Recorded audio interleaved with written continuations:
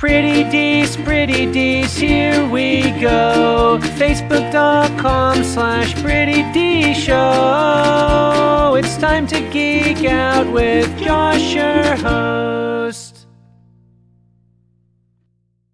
I was at Gen Con this past week and, of course, told you guys all about the awesome things that I was seeing and that I was doing. I've got a call in on the topic of Gen Con and the topic of board games. So I'll toss it over to Rex from Maven's Top 3 for his call in. Josh, thank you so much for your Gen Con show. That was fantastic. I love listening to it. I even looked on Anchor for other board gamers just so I could hear what their updates were. Fantastic. I'm so excited about the games coming out. I'm so excited about Fantasy Flights doing what they're doing. This is going to be a good year for board games. But man, I feel like I've been saying that for like maybe the last 5 years. What a great year for board gaming. What a great year for board gaming. And it just keeps getting better and better all the time. As a matter of fact, I'm going to break out a few games tonight. Not sure what yet. I'm thinking maybe Dead of Winter. Just a little plaid hats action. Catch you later, man. Rex, thank you so much for the call in. You're right. When it comes to Fantasy Flight, they are knocking it out of the park, and they got some really cool stuff coming up.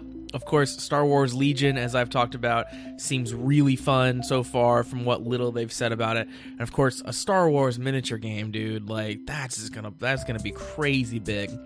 Legend of the Five Rings is a card game that Fantasy Flight recently relaunched, or right now is relaunching. That seems really cool. I'm interested in trying that out because I'm a big card game guy. And just a little like story about how huge Fantasy Flight is. That's something you can't really pick up on because a lot of how we interact with board games and interact with these companies and stuff is online, right? You're reading about the new games that are coming out, or maybe you are in a board game store, but you're just looking at things on a shelf. Gen Con is the perfect time to like gauge the various popularities of different companies, because Fantasy Flight's booth at any given time at Gen Con has a line that takes like, just guesstimating, an hour and a half to get through just to get in and buy stuff from Fantasy Flight. That is how massive Fantasy Flight games are. Of course, they always have like exclusive things or things launching at Gen Con, things that you can get at Gen Con before you can get anywhere else. So people are incentivized to wait in that huge long line. But yeah, just to get in their booth, just to shop for stuff, it's like an insanely long line. It's definitely the longest line of the convention. I will say, you talk about a good year for board games. I love the fact that board games are back in such a huge way. It's really neat. Like, I mean, we live in a super connected technological world, which I love, which is necessary for my living even.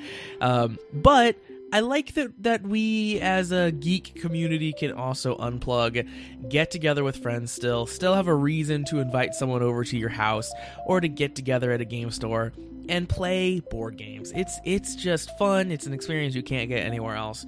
I've touched on it before. My friends and I have a weekly game night where we get together and we play all kinds of stuff. Sometimes we're playing miniature games, sometimes we're playing card games, and sometimes we're playing board games. And I love that I have that ability, that opportunity to get some of these things on the table. I'm very fortunate that I live close enough to friends that that's something that I can do on a weekly basis. So, it suits me that board games are this big. I love that the community is so large for board games, and I hope it continues to grow because it is certainly a fun hobby.